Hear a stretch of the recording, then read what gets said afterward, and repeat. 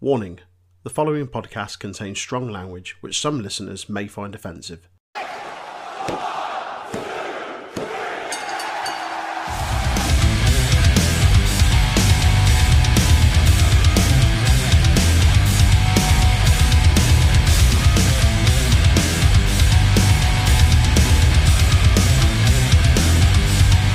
Hello everybody, welcome to the Untitled Wrestling Podcast. It is Thursday, you know what that means. It's time for another AEW show, Dynamite review on the docket. It's your boy Big Tasty, I'm keeping it, I told you I was keeping it. I'm here with a three-man team. I'm joined by James Luft. Hello Jay, how's it going? Hello mate. You got your actual name there. That's and weird. Aaron He calls me my actual name all the time. because he's Jay and I've known him for like fucking 10 years, mate. Keep up. And Aaron the Statman Sutcliffe. How's it going, Aaron? Oh, just leave now. Okay. Right. So let's crack straight in, because the show did. There were no little extra bits or cold opens this week. It was just straight in. Title sequence. Bang into the first match. We've got Adam Page. We've got Page v Cage. So Adam Page versus Brian Cage. That title just reminds me of fucking 2003. Shane v. Kane in an ambulance. I really do wish at some point we get like Page and Cage, that being Adam Page and Christian Cage versus Ethan Page and Brian Cage. Or a 3 stages of Cage match. Just so that JR has like a fucking meltdown trying to commentate it. 3 stages of three Cage. cages of hell match.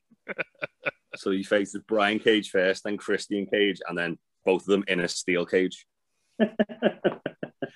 Right, so before the match, Hangman comes out and Team Taz just wipe him out from behind. They just absolutely annihilate him. Ricky Starks. I love how like Brian Cage like knocks him to the floor and like hurts him, and then Ricky Starks just comes over and starts kicking him.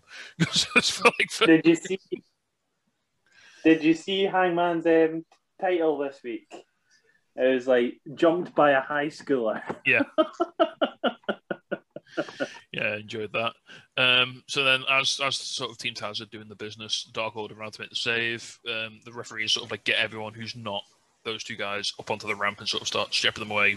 Cage hits a huge powerbomb on the ramp on Page. So this is going to get really confusing. I'll call him Hangman for the purposes of this.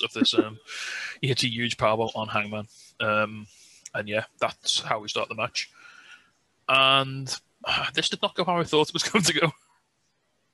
It was weird, wasn't it? How it just it wasn't abrupt, but the finish is. It felt like a squash match. I can't think of 5 offensive moves that Hangman got in this match. He did the bit where he like pulled the rope down and Cage fell out the ring, and then he got an Arihara. I know that. Yes, he got the moonsault. He got the knees up on a moonsault, didn't he? On a Cage moonsault to block it. And he pushed Cage into the ring post at one point as well. But I mean, it really felt like he was fighting for his life like the entire time. He started on the back foot because of the powerbomb, and he just never really got into the match. Like Cage didn't give him a chance, really, did he, to sort of get comfortable? No, we've just glossed over a standing moonsault by Brian Cage, by the way. Well, yeah, that's a man that side would not be able to do that. Well, did you see him on BT the other week doing kickflips on a skateboard? No. Oh, yeah. It looked like he was standing on a book of matches. It was that small. it was terrifying. It was like seeing a gorilla fucking on a skateboard. It was insane. Brian Cage is ridiculous. Like, and they talked about it on commentary. Obviously, Taz was on commentary. Taz was putting him over really well. But Excalibur was doing a great job as well, saying about how like obviously Cage is not only is he a powerhouse. They say this a lot on AEW commentary. They say not only is he a powerhouse, he's also like a freak athlete as well. He's like super agile, not just for a man of his size, but just for a man in general. He's fantastic. He's a real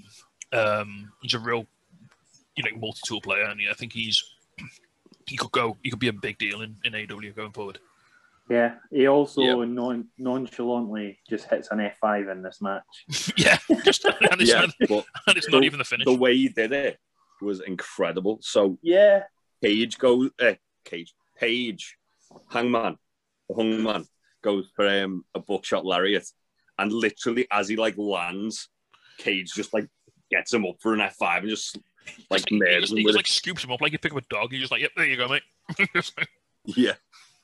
I love the bit. There was a bit earlier on where Hangman was like just dead, and Brian Cage just starts doing bicep curls with his body. Yeah. It's looked incredible. Like and you've got to say, I mean, Cage looked impressive. Like his power game was great, but Jesus Christ, Hangman can't off-sell, can he? Oh, it was awesome. Very So good. yeah, he is very good. I've got a couple of questions here. So first off, do you think they did this to basically get Hangman out of like being number one ranked? Yeah, Yeah. this was a throw in the water on the fire just to sort of dull it down a bit, because I think you can't realistically. Oh, so just spoiler. Brian Cage wins. He wins with the Drow Claw. It's in. You know, there's no big comeback like he's a. It was like a squash match though. It was genuinely like I was sat there like shocked, like. Yeah, so What the hell just you happened? said before about Hangman coming in with a buckshot, Cage ducks it, picks him up, hits the F5, and then there's this lovely sequence where he hits a power bomb, then just like deadlifts him up and hits a buckle bomb, Yeah. like effortlessly, and then hits the Drow Claw, and then he wins. And that's it. Like, and like the commentary, the commentary sold it really well as well. So I think it was Excalibur, like when he hits the Drow Claw, he hit the Drow Claw, went for the cover. And pardon me, Excalibur was like, "Oh, Hangman's going to have to dig deep to kick out." Like, you know, obviously selling the fact that it's Hangman, of course he's going to find a way. And no, he's just dead. He just gets pinned for 3, and it's like okay. And then Excalibur's like really shocked. And he's like, "Oh my god," you know. And it made it seem like a really. I love the way Taz was dead matter of fact about it. Like, no, this match is over. Yeah. It was. I mean, obviously they have the protection. They have the pre-match beatdown of the powerbomb, and they talked about the powerbomb being like a factor. Well, also, the match itself was only like about 7 minutes. Yeah, it was under 10 It minutes. wasn't a long match at all. No, I mean it wasn't a total squash because, like I said, you said Hangman did got a few bits in, but he was never on top in this match, like at all. No. I got kind of Brock versus Cena vibes from.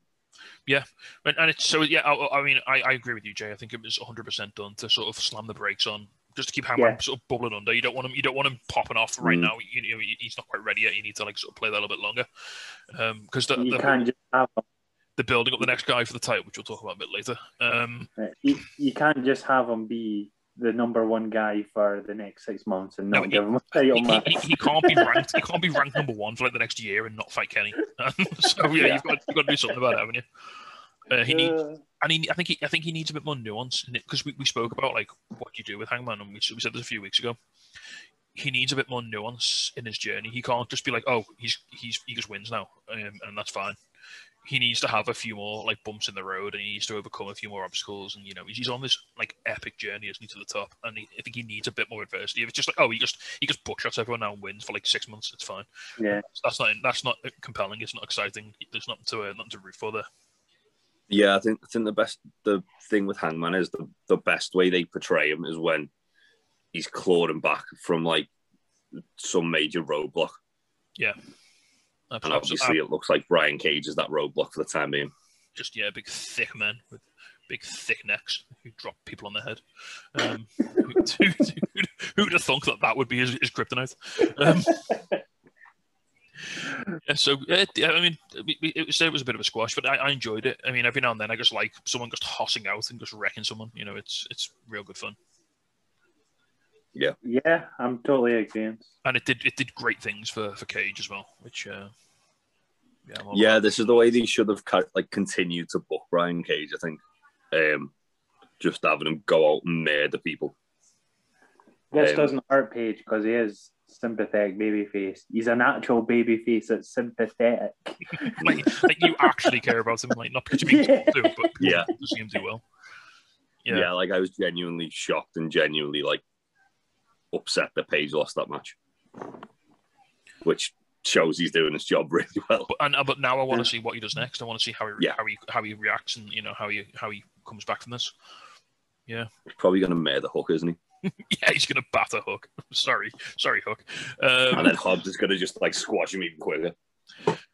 Right. So next up, we get a little video package of the Elite in a limo. So they sort of beckon Brandon Cutler in, with the camera. And if you haven't seen Being the Elite this week, the Young Bucks give Brandon Cutler an elite jacket, but it's his young boy on the back, so he's like the lackey basically. And he has to do all the bits and bobs. And they're all in like the limo. I don't think Carl Anderson's got trousers on. No, he's not wearing trousers. I don't think he's wearing anything down there. I mean, I don't think I'd want to be in a confined space with Doc Gallows and Carl Anderson. Right next to him, Gallows just starts licking his arm a lot. Like, what the fuck? Have I missed a joke here? Why is he licking his arm? Gallows is just weird, isn't he, at this point? Yeah. I mean, he was wearing a leather jacket at Rebellion which said Dangly on it. Well, they all have their danglies in, which they talked about on Being the Elite this week. They've all got their little dangly earrings. So Don Callis is talking about, like, obviously they're hyping that Kenny won the Impact and TNA combined title at the weekend. Callis is saying they had to cut a follow car with all the golding because it was too much of it, despite the fact the Bucks had the belt literally with them. But that's fine. It's a gold followed them. And then they do a great bit where, like, Kenny kind of takes over and he's like, oh yeah, we're champions out of this with the Elite. We're not afraid. And then, like, a horn beeps and, like, they all shit themselves. Yeah. I just wet myself laughing so much just at that one specific part. It was the way the Gallows, like, threw the water up in the air as well. And then his hat just fell off. But no, it turned out it was just Nakazawa who was driving the limo, just pressed the wrong button and sounded the horn instead of doing something else. So it was fine. What button are you pressing that it's the horn and not something else? Mate, I've never driven a limo. I don't know where the horn is on one of those things, so I'm going to give him the benefit of the doubt. He could have been looking for, like, the minibar or, like, the CD changer or something. I don't know. It could have been one of those Scandinavian cars where it's got, like, the on button and the horn, like, on the dashboard. The horns on, like, the gear stick or something. Like could have been like a Volvo or something where it's got, like, the on button and it's got the horn next to it. Right, so keeping with the Elite, moving on a little bit, we have the Young Bucks versus Matt and Mike Sydal. Before you go into the match, Excalibur goes when they come out, the Sydal brothers have become one of the premier teams in AEW. I mean, to be fair, so they've been featuring on Dark a lot, and they've featured on Dynamite a lot. They do look good, and Matt Sydal did take Kenny Omega to a decent match the other week. So he did. You forget how good Matt Sydal is, though, don't you? You forget how good Matt Sydal is until you see Mike Sydal tag him in. And then you're like, oh, wait, no, he's... and then you're like, I mean, Mike's not awful, but then he tags him back. Oh, no, he's loads better. Yeah. There's a reason he's the one who's officially signed and the other one's just hanging around. If you listen to this, Mike Sydal, we still love you, don't worry, even if the tattoos are a bit weird. And coming to the ring with the yoga mat's a bit odd as well, isn't it? Unless he's a heel and he's got, like, a concealed weapon in there. I just don't get it. I like the dynamic though. I like the sort of they hit a few really good double team moves in this match as well. So this is Matt and Mike Sydal versus the Young Bucks. This is another one of AEW's favorite match types, which is if they win, they get a title shot further down the line.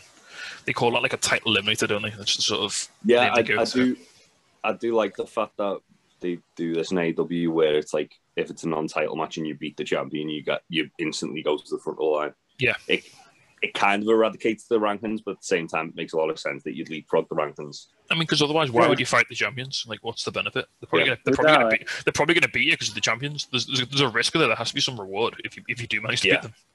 That's it. Decent match. Not my favorite match on the show. To be fair, not a lot really happened. It was fast paced, but nothing major. I'm going to be absolutely honest with you. I completely forgot this match had happened. Yeah, like nothing major. Until you said then, I was like, oh shit, yeah, that was on this episode. There was a couple of fun things. So we got to see more of heel Matt Jackson, which is always incredible. At one point, he was like, Mike was like dead in the middle of the ring, and Matt was like play acting along like Damien Sandow used to do for the Miz, like mimic his actions as he went for, like, the tag. And then he just kicked him as he got near the corner, so he couldn't tag in. Did he not do the Michael Hayes drive as well? He did them. He went all the way to Bad Street and did the Michael PSA sort of strut, which was really nice. Yeah. You can tell Matt Jackson is A, someone who's watched a lot of wrestling in their life, and B, really knows how to piss people off on the internet. Good. And Well I respect both those facets of his character. So the match ended with the Young Bucks victory, and we had another little pop culture reference. There was a bit of like a ref. There was a bit of fuckery towards the end, and there was a bit of ref confusion. Yeah, And they done twin magic, but they're not twins, and you know which one's which. So how did that work? but then Matt Jackson sort of interferes. No, sorry, Nick Jackson interferes. Matt Jackson's in the ring, and he does like a proper like Johnny Cage low blow on Mike Seidel, which was great. And then they hit the BTE trigger for the win. On the low blow, it was like literally, it was like the strongest dick punch you've ever seen. It was like a falcon punch to the dick. It was. I think that might have been a little PWG reference there as well. That was awfully reminiscent of Lion Cop. I mean, they did all watch the Mortal Kombat film this week, so I'm thinking it might have been Did also that watch as well. Yeah. And Don Callis called it what he called an excellent athletic maneuver. Yeah. Which I was big into that. And I just love Matt's face when he hit it. He just sort of stood froze in place for 10 seconds and just like shitty like looked right down the camera with this big shit-eating grin. It was fantastic. Yeah, I'm really enjoying. He said something as well, but he said something as well into the camera. I can't remember. I'm pretty sure it was just like I hit him in the dick or something along those lines. Yeah, it was something basically. I'm really loving heel Young Bucks. I think that they're having the time of their lives doing this shtick, aren't they? And it's really coming across. I mean, it's one of them, isn't it, as well, where as much as like the Young Bucks can be good baby faces, they're also very unlikable. They have like a natural sort of like, because they're like proper. They enjoy talking about how much money they make and all that.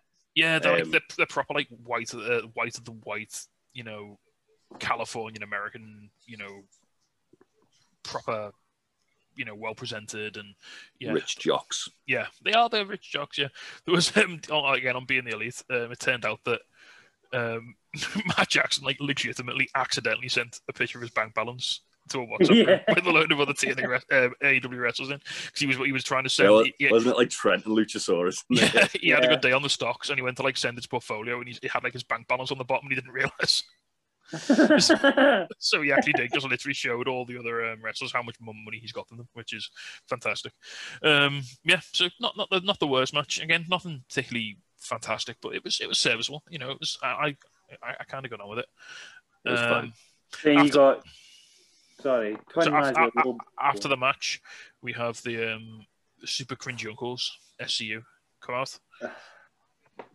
And yeah, this was fine. Daniels, 51-year-old Christopher Daniels, cut a fire promo, to be fair. It was when Frankie Kazarian went on the mic and started doing his dad jokes. I'm all for them, but not 4 really bad ones in a row. I miss angry Frankie. Yeah, bring back. Just call him Brandon Cutler and Mark all the time. Yeah. Bring back Do Ya, please. I literally said that for one of you to fucking jump in there, and neither you did. So they basically said, obviously they brought up the fact that they said if they lost, they'd never team again. They said the Bucks used to be their friends. Now they don't recognize them. They're going to basically kick their ass. Because they were sort of flirting with a heel turn, weren't they, SCU?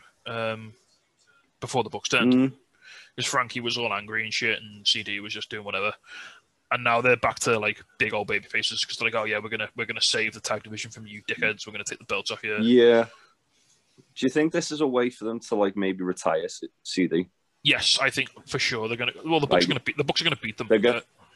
Bucks are gonna beat them. SCU are gonna split up, and then we're gonna have potentially. We're gonna have a heel turn. We're gonna have a team. We're gonna have a team 3D Kaz heel turn. So he's gonna call CD out, and they're gonna have a disbandment ceremony. He's gonna be well, it's your fault we lost, and he's gonna batter him, and that's gonna be it, I think.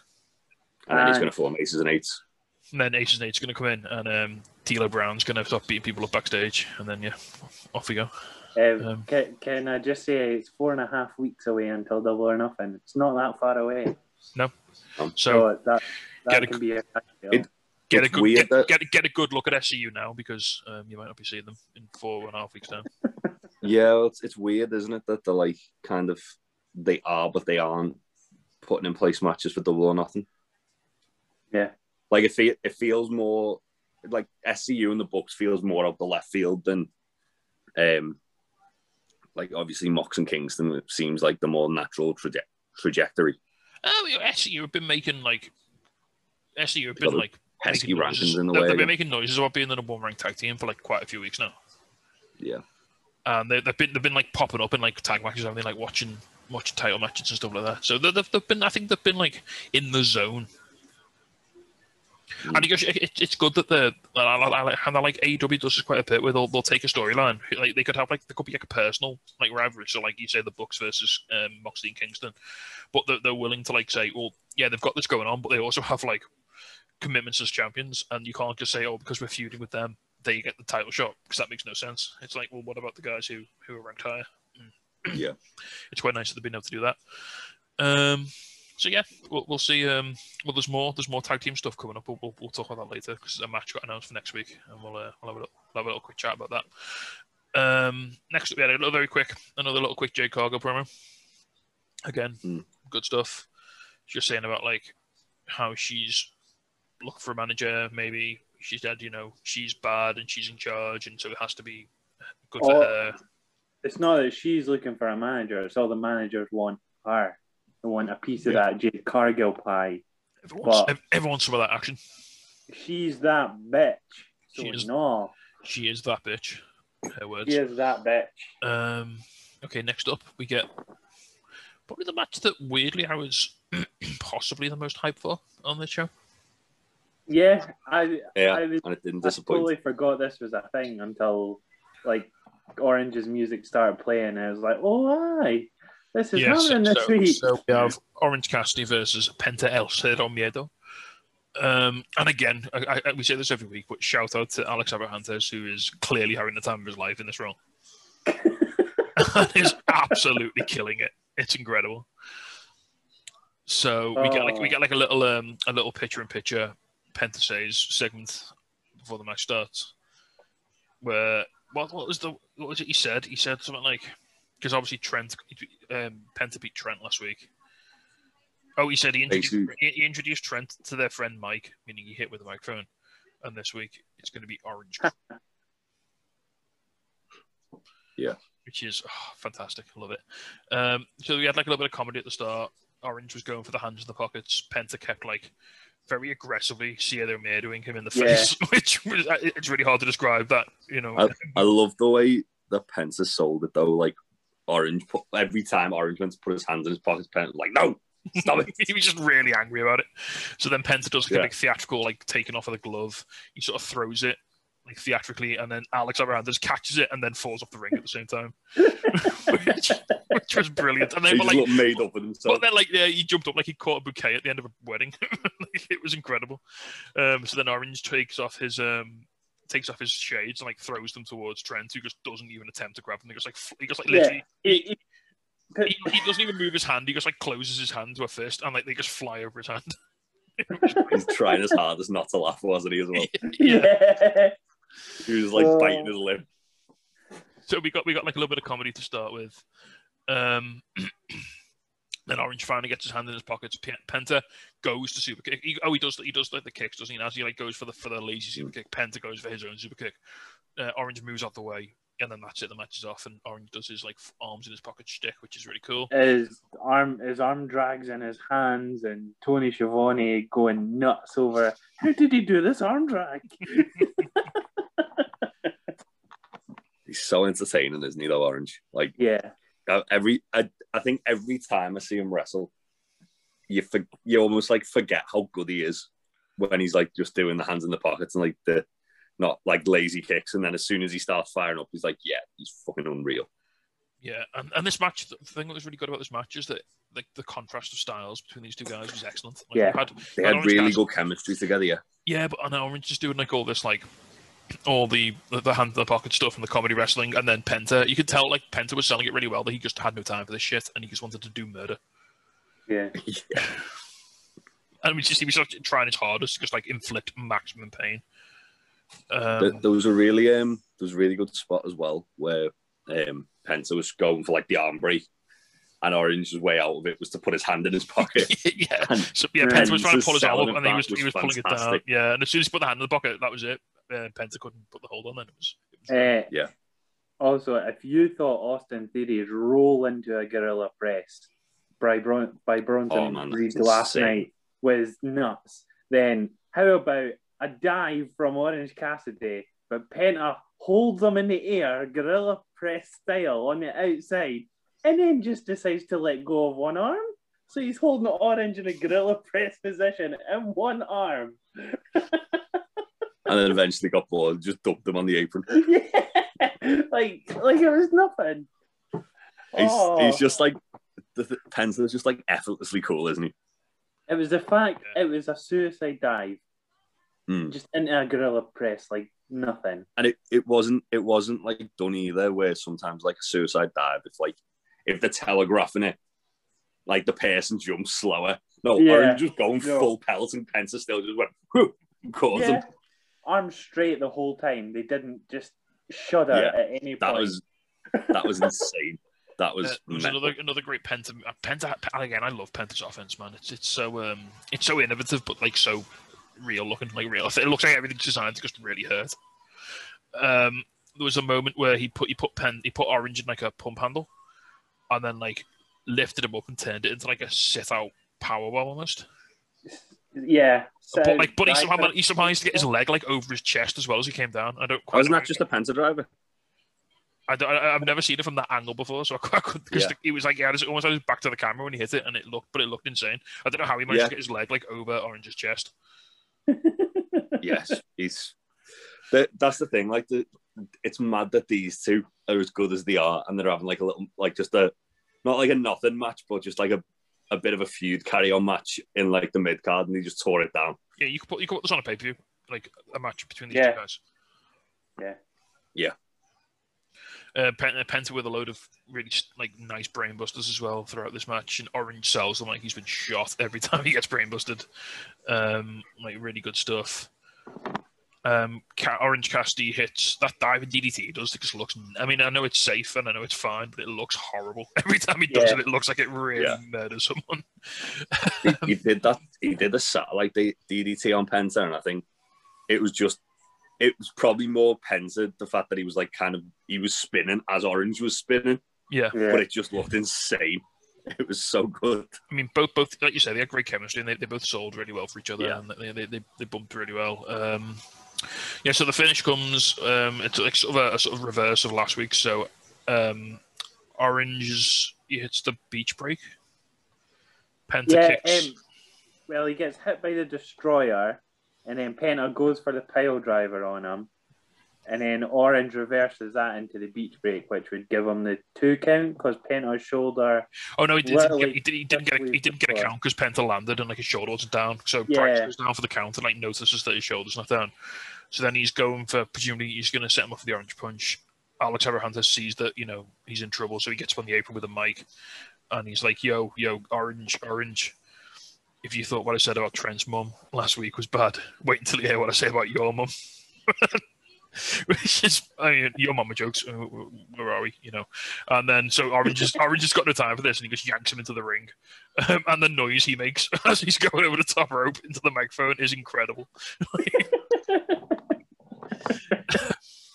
So he drops the mic.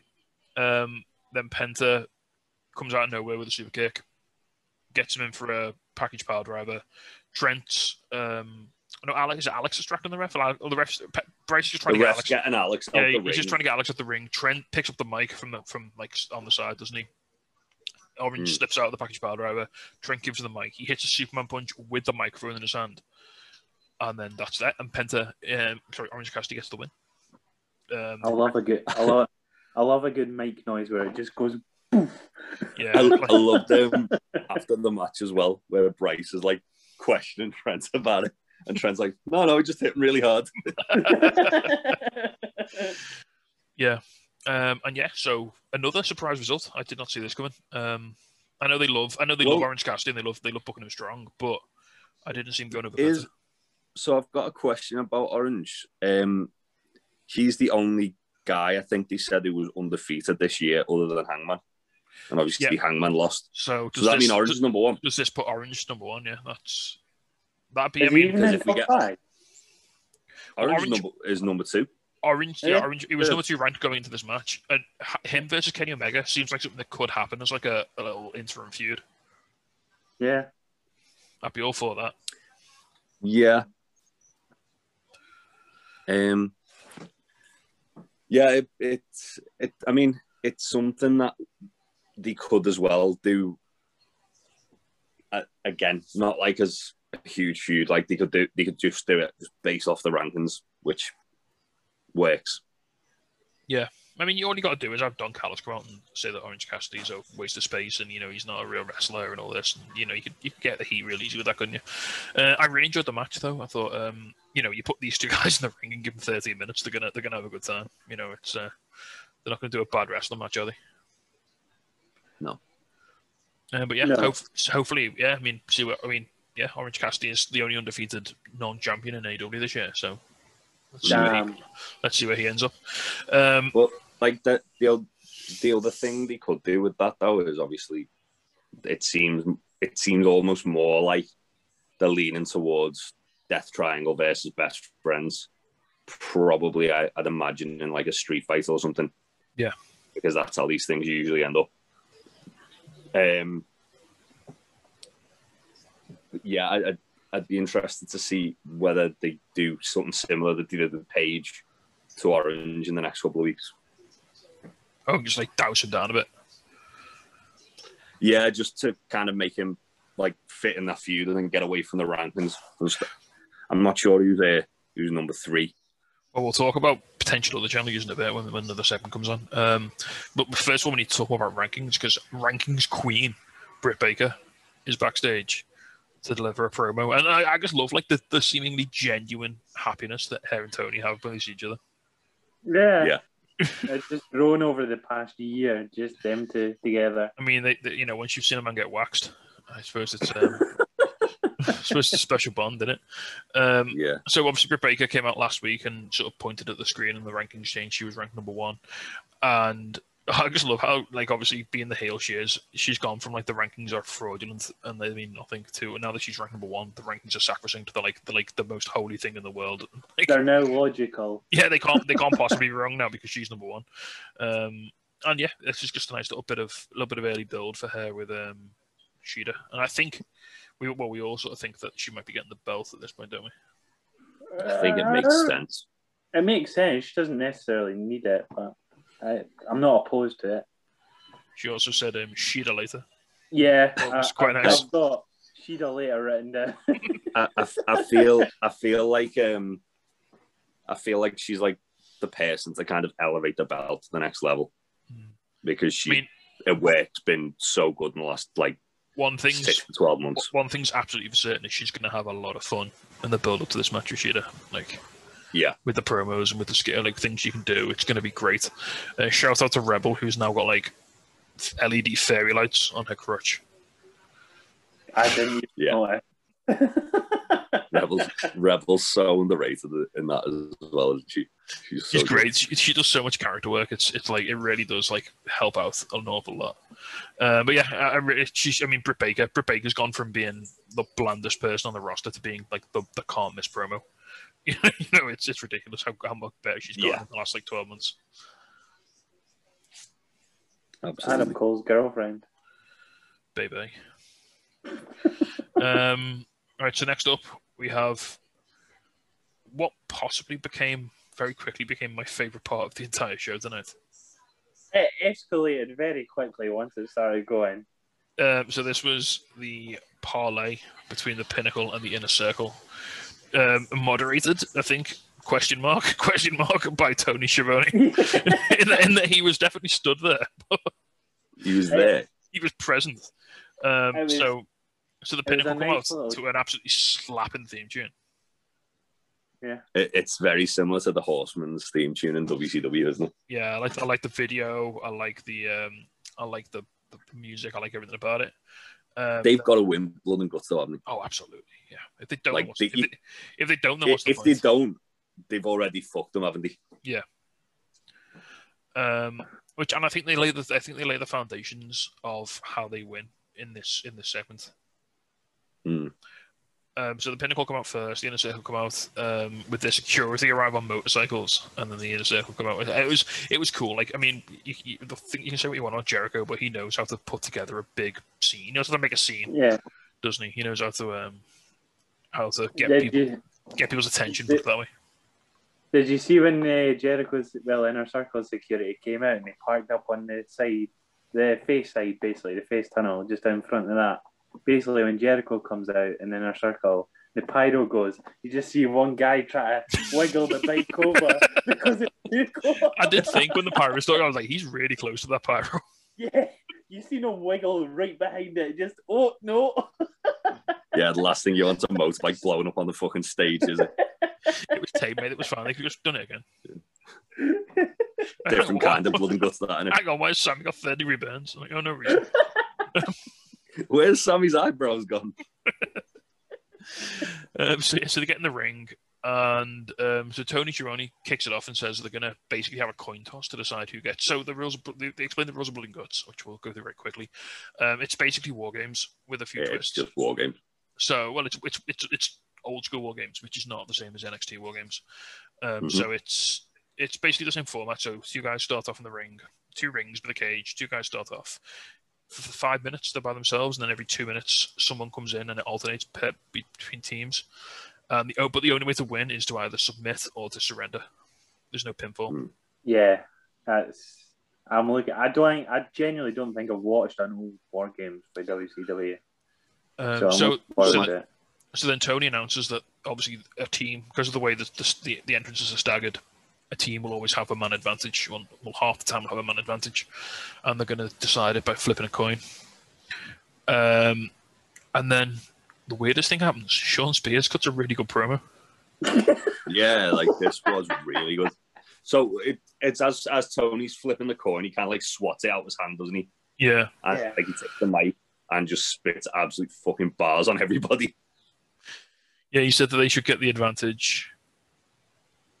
I can't remember why he said they should get the advantage. He said because they were tricked into accepting. That's right. Yeah, they were sort of duped into like agreeing to the match. Yeah, so that they should have the advantage. And then he said something like he's gonna take out Sammy, and it was it was a great line about like Jericho's leading you into deep water. Yeah, he says at one point as well, Sammy, when was the last time you actually wrestled? Yeah. Which is great. And then he says, Jericho's leading you to deep water, and I'm going to step on you and make you drown, basically. Which is, if you, I mean, obviously he's a bit of a meme, but if this is the first AEW you'd ever watched, you'd be like, fuck me, this guy's a dangerous man. I mean, his feud with Cody, even if that chair shot didn't happen, he was good. Like the build up to that match was very, very good. Yeah, so he felt like an absolute like threat when he was feuding with Cody, and then he should have probably beat Cody in that feud, but Cody can't lose because he's Cody. So anyway, so Spears cuts his fire promo. I mean, I'm not saying this like for a meme. Like this was really good. Like this was the best I've ever seen Spears on the mic ever. I think the best part of this whole thing, because this segment was fantastic, was all the guys who kind of I wouldn't necessarily say they've been overshadowed by Jericho and MJF, but they've definitely not got as much mic time. They were allowed their mic time. And like FTR and Proud and Powerful both cut fantastic promos as well. Yeah. Sammy and Spears cut like really good promos. Sammy says he's going to go in first and he's going to fight through all of the Pinnacle. So on that point, I think that's the route to the Pinnacle winning. Sammy. So Sammy gets baited by Spears into giving Pinnacle the advantage. He's like, yeah, fuck it, you can have the man advantage, we don't care. I'll go in first and I'll deal with it, I don't mind. And I think that's what they're gonna. That's maybe not necessarily Sammy, but it's like the hubris of Inner Circle is how the Pinnacle are going to win this by like their overconfidence. Yeah. I think Sammy is like the kind of the person in that match really who doesn't get hurt at all from taking the like submission or taking the surrender. Sammy can just try and do something stupid, can't he? And like fuck it up, and then like get made to submit or surrender. Or Sammy could be that being said. Or Jericho should be the one who submits. Well, yeah, you could have like I don't know. You could have Spears about to throw Sammy off the cage, and Jericho surrenders to save him, or something stupid like that. You know? Yeah, because Jericho was like teasing how important Sammy was to him, wasn't he? Yeah. Yeah. When he did start speaking, he was like saying how MJF almost cost his friendship with Sammy, and Sammy was like the person he handpicked to kind of carry on his legacy, sort of thing. Yeah. But before we get to that, let's just talk about Dax's promo, because fuck me, this was incredible. I was getting goosebumps watching this, like, because Cash started it, and then he was like, kind of, he was just kind of going, "Oh yeah, I'm gonna beat you up." And the thing with Cash and Dax is that Cash is very much like the sort of brawn of the team. Not to say that he's like an idiot or anything, but he's like the tough guy of the team, and Dax is like really menacing at times. And this was a really good point where he was bringing up Santana and Ortiz as kids, and said, like, when you hug them, say that Daddy isn't coming home. And that was just like, oh, you fucking bastard. And like Santana and Ortiz sold it really well as well. Yeah. And then was it Santana took over? Yeah. Ortiz calmed down Santana, and then Santana basically cut like another amazing promo like he has been the last couple of weeks. Yeah, Santana just again like this. Obviously, Santana Ortiz are just natural great baby faces, saying like, we're finally getting baby face proud and powerful. It's not going to be. It's not. They said like, it's not going to be no wrestling match. They're going to be locked up in a cage, and then they're like, "Well, have you guys ever been locked up? Because we've been locked up." And it was like, oh, we know. Like it was like, yeah, we know how to live in these conditions, and it was, that was great. And then obviously we got to the main course, if you will, which was the back. So I think I love about this is this whole thing setting up like it's like a Saturday morning cartoon where like you have like your good guys and your bad guys, and they all have like into faction rivalries. So like obviously, you know that like Spears and Sammy are going to get into a big fight. You know that Wardlow and Hager are going to get into a big fight. You know that FTR and Proud and Powerful are going to get into a big fight, and you know that they're all going to pair off, and it's going to be great. You're going to get like little crosses, and you're going to get like other guys fighting other guys. But the meat of the narrative is going to be everyone's going to fight their counterparts, and it's going to be like a Saturday morning cartoon with them all like pairing off and having this big massive fight, and it's going to be great. What was interesting as well was that Jericho basically said this is the start of the feud, not like the end as well. Yeah. Which is good, because it means we're getting Proud and Powerful versus FTR at some point. Sorry. But then MJF's promo was fantastic. Like, and again, we talked about it last week. Like, he's just got that like little bit of that little note of steel in his voice when he gets like really fired up. Like that little bit of menace comes out, that little bit of danger, a little bit of like a little harshness. I don't know. It's an obvious thing to say. Oh, MJF's really good at promos, but like Jesus Christ, he's really good at promos. I've brought this up a few times, but if anyone hasn't seen it, check out Kenny Johnson's documentary on MJF, where MJF basically stays in character the whole time. It really kind of like this whole sort of he's got like a very American Psycho vibe to him, hasn't he? Yeah, like like a white collar criminal sort of thing. And this like that documentary really amps that up, and I was seeing like kind of shades of that here. I was like, yeah, this is really cool. So in this promo, he's sort of saying about how like Jericho must be under so much pressure because he's like the big money signing for AEW. He was the marquee guy, like the first champion. Every time he goes out there, he must be under pressure because if he doesn't perform, then it looks bad on the whole company. All the cameras are on him. And then he just pointed out, he said, and you can tell, Chris, because look, your eyes are all red and bloodshot. You look like you haven't slept properly in weeks. You look tired, basically. And he said, don't worry, because of Blood and Guts, he's gonna put him out of his misery and let him have a little rest. And he's gonna take him out. And yeah, it was great. Still looking forward to that. This is how you build them. This is how you build a big match, isn't it? Like Jesus Christ. And then Jericho hit back and said, "Oh yeah, the big difference between Pinnacle and the Circle is the Pinnacle have been together a couple of months, whereas the Inner Circle have been together since day one of AEW, literally the inception of AEW. They've been through it all." And he calls out about what and he does a really good job of like hyping up all the guys in the Inner Circle. I'd love to know the full story. I mean, I'm sure you guys might know. I'd love to know more about the story about Jake Hager, like saving his life in Abu Dhabi. I imagine it's in his book. Yeah. He mentions about like something about an assassination or something like. Yeah, to be fair, I don't know why I didn't search it. I must have just went past it and not thought about it. My bad. Talk amongst yourselves. My bad. Yeah, and then he talks about like how basically how he knows all these guys and how they're more than just guys to him, their family, and all this. And yeah, it was just fantastic. Now, you were on about finishes for this match, right? Yeah. Yeah. So, what if they do the whole? Sammy's in first, so he's going to get battered a lot. Obviously, he's going to risk take. He's going to be Sammy Guevara, do all these mad things. And then at the end, they can wipe out all of the inner circle. They're all dead. And then they just get Jericho on his knees, make them watch, do bad things to Sammy, and then Jericho says, "I surrender." Yeah, I think that's a Just definite. saves- I think Jericho quitting to save Sammy is a definite way this match could end. I think that's how it's going to have to be in this. If you're wanting to put over Inner Circle as a whole as baby faces, including Jake Hager. Because I mean, for me, you just have like Sean Spears about to like concerto, like the dead body of Sammy Guevara, yeah, whilst MJF and Wardlow hold Jericho by his arms, like and make him Yeah. watch, and he just screams no and quits. You know, that's an easy way, and that doesn't hurt anybody. A finish like that. no, that is what we need, and I am all for that. Yeah, I'm all for like crying dad Jericho. Like, Yeah. like a reverse Lion King, just like crying over the dead body of Sammy Guevara, like Sammy, no. like Bruce Wayne over Jason Todd, like Bruce Wayne over Jason Todd. Fuck me. That make MJF the Joker.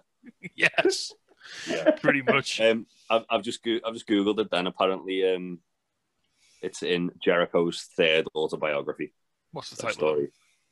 The best in the world at what? I'm not quite sure. I do have it behind me over there Oh, somewhere. cool. Oh no, I'll make sure. I need to read Jericho's autobiographies, man, because his career is so captivating. I'll make a note. I'll make a point of that. They are very good. Apparently the fourth one's not that good.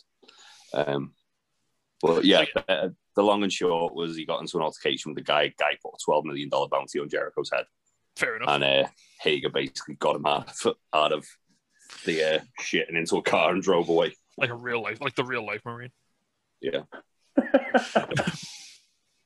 Make that film, Tony. Go on, do it. So yeah, well, I mean, so to move on because we're sort of getting bogged down in this now. What a fantastic segment this was. Like, Yeah. like we said, yeah, this is. I want to watch Blood and Guts right now.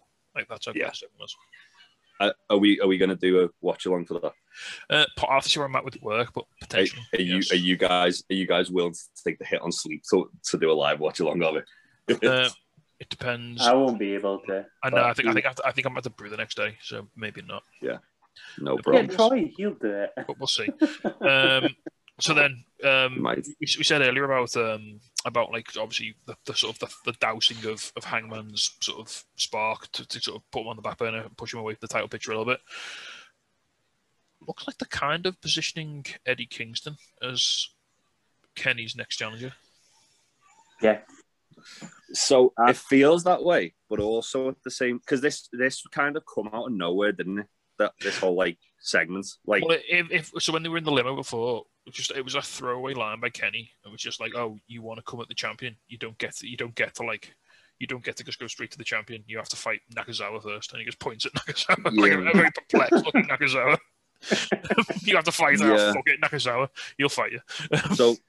What's interesting about that is that Eddie Kingston is not in the top 5 of the rankings. Yeah. At the moment, so the rankings at the moment are Hangman number 1, Cassidy 2, Moxley 3, Pac 4, and 10 5. Yeah. Interestingly, Pac's also undefeated in singles competition, but he's only 4-0. So Yeah, that's why he's been stuck in the UK for a while, hasn't he? So this isn't even a match. But basically, Eddie Kingston comes out and Nakazawa's just literally sat in the ring on a chair on his laptop, like just doing some like spreadsheets or something. I don't know. Yeah. And Kingston's like, "Yeah, fuck this. This is stupid. I'm not doing this."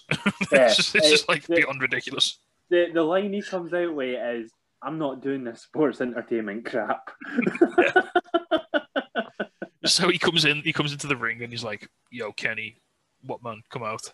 So does Kenny come out? Yeah, Kenny comes out and like he's talking to him, and then Nakazawa clocks with the laptop, which works for about 5 seconds of surprise beatdown, and then Kingston just goes, no, mate, and just batters him. He backfists him. I love that Nakazawa goes for like a suplex on Kingston, like a back suplex, and Kingston just stopped and started elbowing him in the head. Yeah, he just batters him. So Kingston beats him down. He puts a chair on Nakazawa's ankle, and he's like, "Yeah, I'm going to break his ankle now."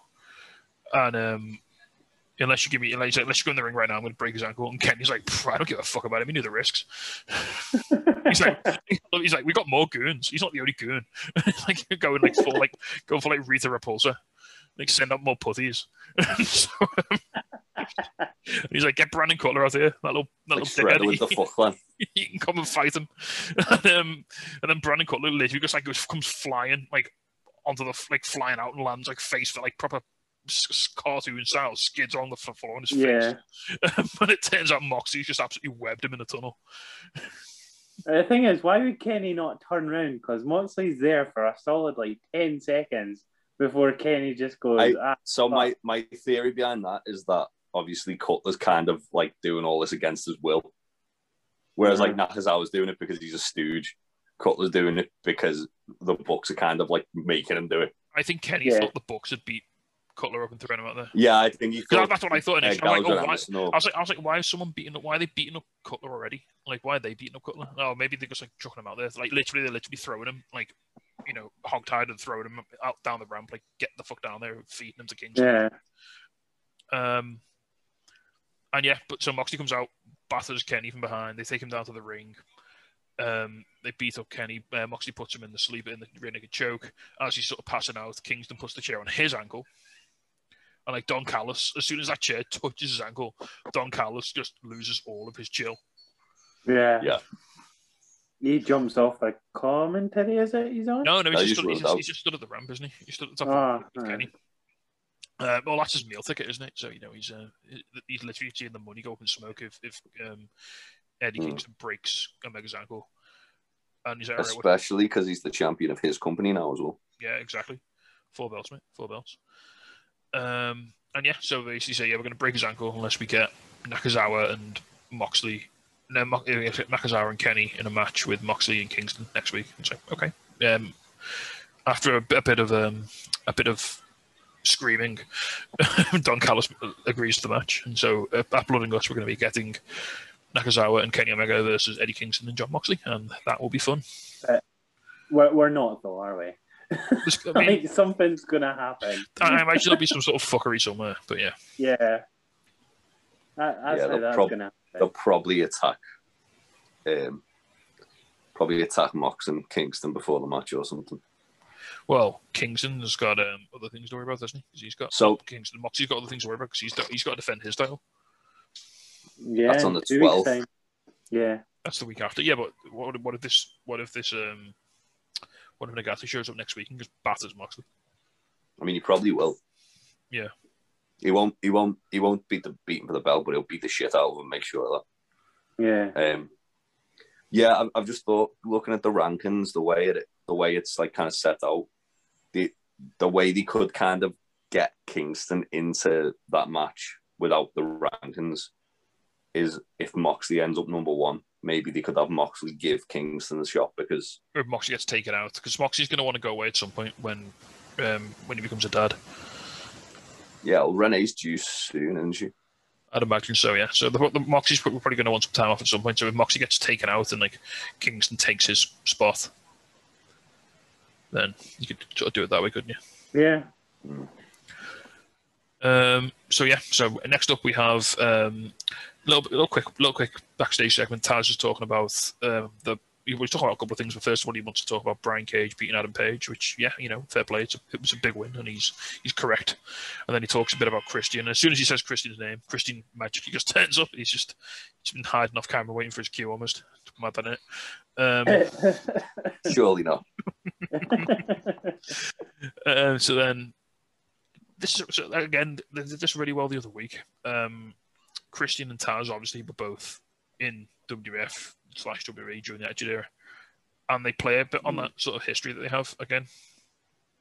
which I think is a really nice touch. Yeah. They talk about, like, obviously Christian says how he knew Taz back in the day when he was like, he could like beat anyone basically and make it look easy. And then he said, yeah, you know, you can't. He said you can still talk the talk, but you can't do it anymore. You can't walk the walk. And he said, like, I came back after 7 years, retired, and you can't. And I think, and he's like, yeah, you can't come back, and I can. And I think you hate that.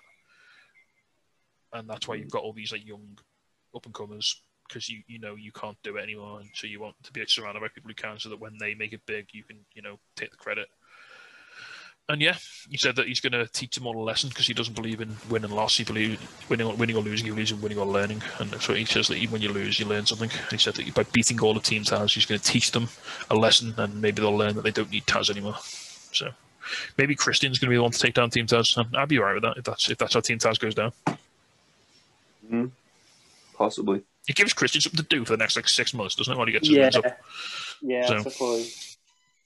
Do you think they're going to take down Team Taz, though, or do you think he's going to just like kind of get Brian Cage out of Team Taz? I don't know. I think there'll come a point where they can break everyone but one person away from Taz, maybe. Hook. Yeah. I'd say the only person really who benefits having Taz with him is Hobbs. Yeah. Yeah. He's the only guy who needs a mouthpiece. Yeah, and it's not even that he needs a mouthpiece. It's just like you can tell he's like still learning. Yeah. Whereas like someone like Ricky Starks, he's like he doesn't need a mouthpiece, and he's pretty much they could start pushing him tomorrow and make him like a believable like upper mid card guy in like a couple of months. Yeah, absolutely. Because he's just ready. So, yeah, so I think I don't know what the end game for Team Taz is. I don't know how long it's going to run for. I don't know how it's going to end. I mean, I like to think it explodes out in some way that Brian Cage. I think all of them could. I mean, I think Hook's a little. He's more of a peripheral sort of figure, isn't he? I don't think he's. Yeah, he hasn't had a match yet. He's not going to be. He's getting. He's like the rookie, isn't he? Yeah, he's not. He's just like a. He's a mascot basically, but not in like a derogatory sort of sense. You know, he is literally he's just there to sort of assist and help out. But I think I'd love to see a way where all three guys come out of it on their own trajectories, which I think is absolutely possible, because they're three talented guys. Yeah, I mean, you look at like Starks and Hobbs are like clearly like the future of the company. Yeah. Brian Cage is probably going to be knocking on the main event door sooner or later, isn't he? I mean, the problem with Cage he's so legitimate as an athlete and a performer that you just can't not put him in that bracket. Which, you know, look at every promotion he's been in, he's won world titles. Did he in Lucha Underground? Who did he beat? He had that glove thing, didn't he? Yeah, it wasn't Pen. Hang on, just talk amongst yourselves. Yeah, he had like the Infinity Gauntlet thing. I know that. Didn't think he'd won the belt. No, he definitely did. Hang on, I'll just very quickly, very professionally Wikipedia this. I just need more from Christian, preferably. That's just a me thing, though. Go away, is it? All right, mate. Settle All right, mate. All right. Settle down. Settle down. Well, he lost. He didn't say who he won it off, but he lost it to Matanza. Maybe he won off he did have Lucha. In my head, I had it. Penta lost it to Marty the Mock. Oh no, sorry, he was Gift of the Gods champion. And he had the ultimate opportunity, but he was never world champion. In my mind, he beat Johnny Mundo for it, but he must have. Yeah, fair enough. But yeah, I think either way, he's gonna he's gonna be in the main event picture probably by the end of the year. Yeah, I mean, it's like I said, it's one of them where he's so threatening and so like capable and like believable that like not putting him in a main event makes the product look weird, because like look at him. How can he not be the best? Because look at the fucking size of him and look what he can do. Yeah.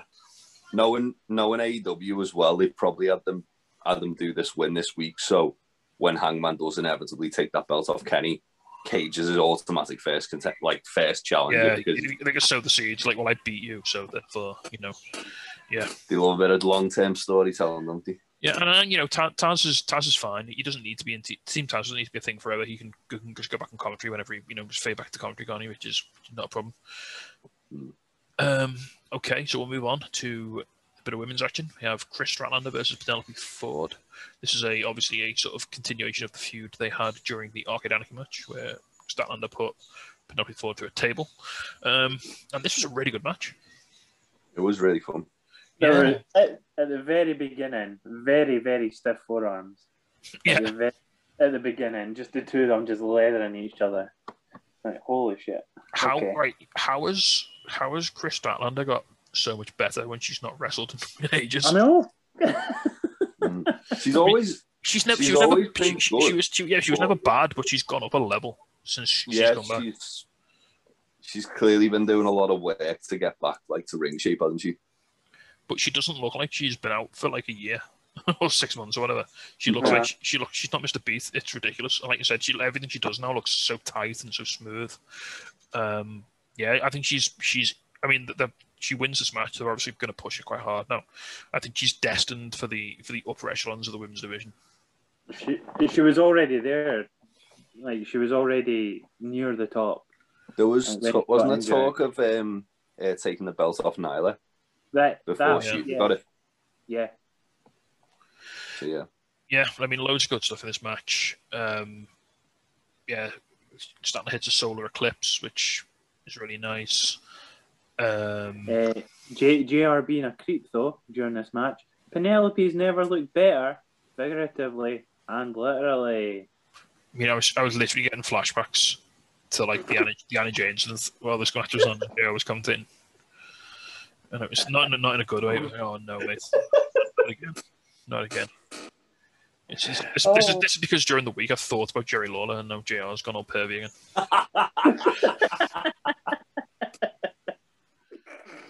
I made this happen. What if JR, like, he's got one of those like masks from Mission Impossible 2?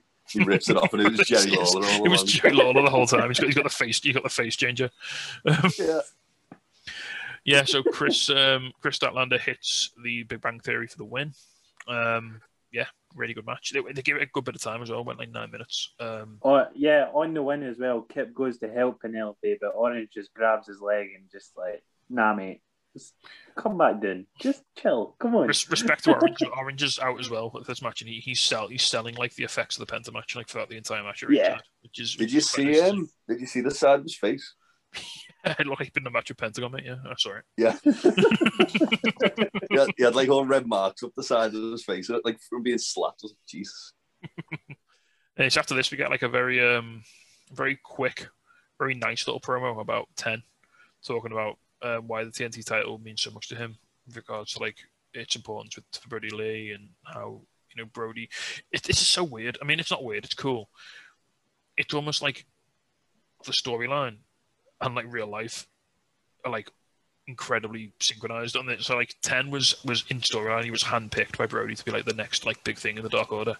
But it seems like in real life, like Brody actually did have a special interest in him and was really quite important behind him actually getting into AW. Yeah, I think. Well, yeah, like I know. Handpick him, so. Yeah, I know. The ring jacket. It was Brody's, wasn't it? And Brody got it like retailored for 10. Yeah. Awesome. And yeah, this is just a really nice little, I don't know, about 30-second promo, like really nice, sort of quite emotional, about him talking about how he'll always consider the TNT title to be the most important title in the company because of its association with Brody, and like it was just lovely. It was just, I mean, he is 10 is somehow like the biggest white meat babyface in AEW, and it's it's mad. It's great, but it's mad. Yeah, it's really cool. He's improved so much as well, hasn't he? Like, we'll get into it with the match. Oh yeah, we'll get into his match later. But like the last year, he's like got so good. Yeah.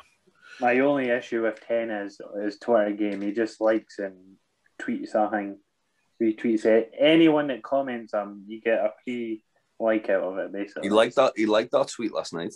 His Q&A is a baller, by the way. Though I love his little Twitter Q&As. Your stance are anything. It's great. So speaking of anything, this is certainly anything. This is what I'm going to assume right now is probably Jay's low of the week. That, mate. Talking about the Nightmare Family versus the Factory in trios action. Oh, Do you mean Team Sega? I like the T logo. Marshall wearing the Sega blue. Throw it up here. It's in the game, mate. Cheers, buds. The factory logo with the Sega. The Factory logo. Tony Khan's had to buy Sega to get this past copyright. Matter of time, mate. I So yeah, assume they haven't wrestled on Dark or that this is like new gear. Pass. I couldn't. I Tell mean, you. if it's new gear, like they've put a great deal of work into it, haven't they? Yeah. Blue T Marshall. So, yeah, so this is the Nightmare Family versus the Factory. So this is the team of Dustin Rhodes, Billy Gunn, who's still Billy Gunn. That's good to see. And Lee Johnson. A lot of respect to Billy Gunn having his ribs taped after one punch. Yeah, really selling that. So it's those three guys versus it's QT Marshall. Interestingly, it's QT Marshall wrestling and Anthony Ogogo not wrestling. Yeah. So just in case anyone's not aware who the real star of the faction is, it's the guy who's not in the throwaway trios match on Dynamite. Mad. This match, the whole purpose of this match was to make Nick Comrade look like a star, I thought. Yeah, he did. I mean, I don't think this was the greatest match in Dynamite history. I mean, I didn't hate it. I didn't hate it. It was better than QT and Billy last week. Like I said to you last week, though, Jay, this is the hard yards. This is like the slogging in the trenches we've got to do to build these guys. Like we can't just It's like the homework. This is it's the unpleasant thing you need to. This is the hours of practice that you need to get good. You can't just say, oh, Nick Amoroto's the top guy or Nick Ogo's top guy. You need to have the sort of throwaway matches. They need to build the repertoire, don't they? They need to build the base.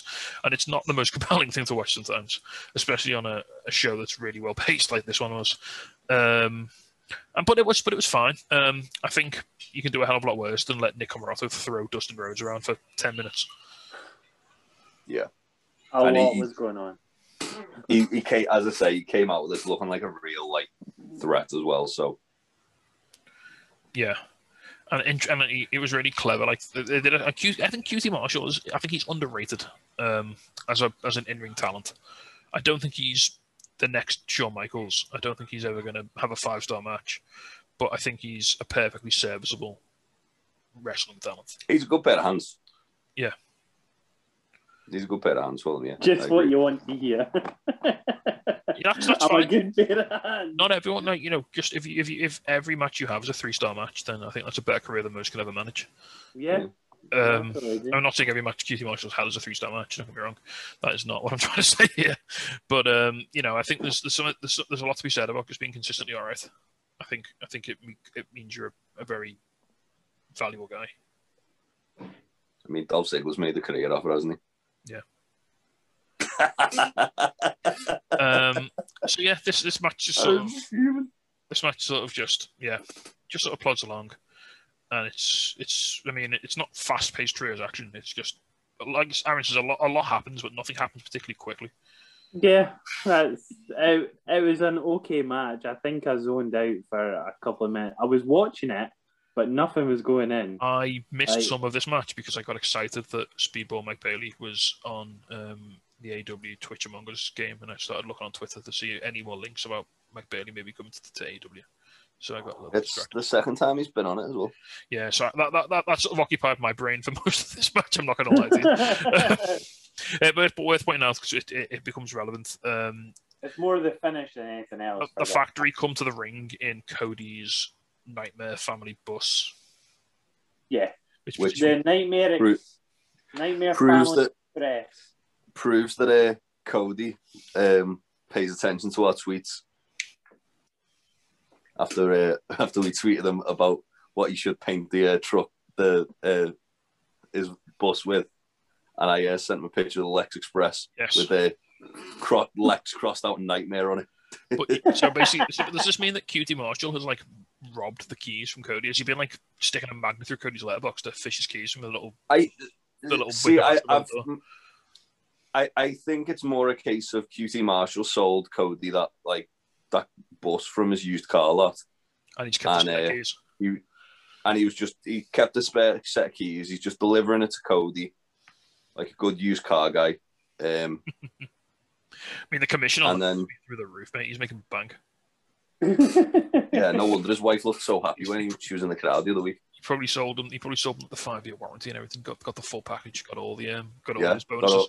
Added all the extras to it, air conditioning, got all the appliances in there. He's done a really good job. That bullshit thing you put on your tires to stop them like blowing up, wasn't it? You know, Yeah.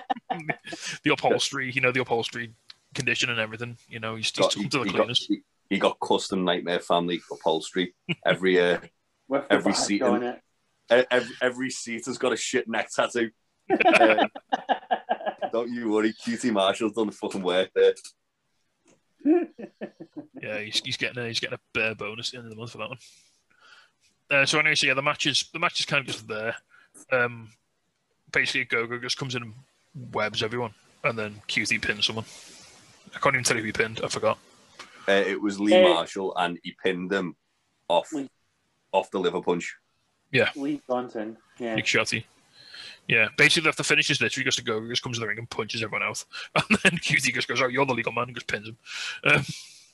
Yeah. So the factory win, and then afterwards, it goes a bit wrong. Like they're trying to do a beatdown, don't they? And